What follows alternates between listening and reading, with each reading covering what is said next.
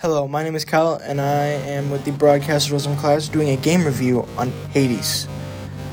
This is a third-person style dungeon looter.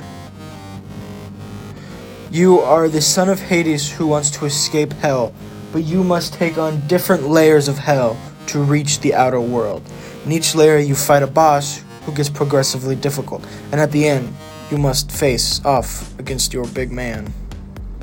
Some of the game mechanics are you have to kill things in order to get money, in order to unlock new weapons, new skills, to make you come back in these looter shooters, to come stronger and fight each time to get farther and farther. Some hard spots include the boss levels. They make it very difficult to counter their attacks or get good HP off of them. But once you learn how to do it, anyone can master it. The genre of this game is relatively new.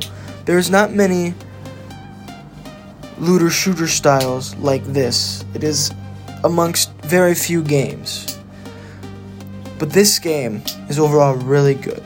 It brings XP getting, but not so much where you feel overwhelmed and you can't move on without leveling up first. You can move on without leveling up so much.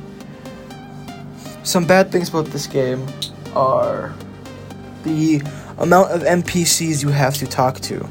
There is over 500 NPCs to talk to without the whole game to get everything. That is a little excessive for the amount of gameplay you actually have.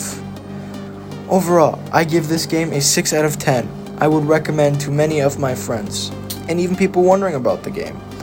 But that concludes this game review of Hades. Next time, I will do a game review on God of War 4.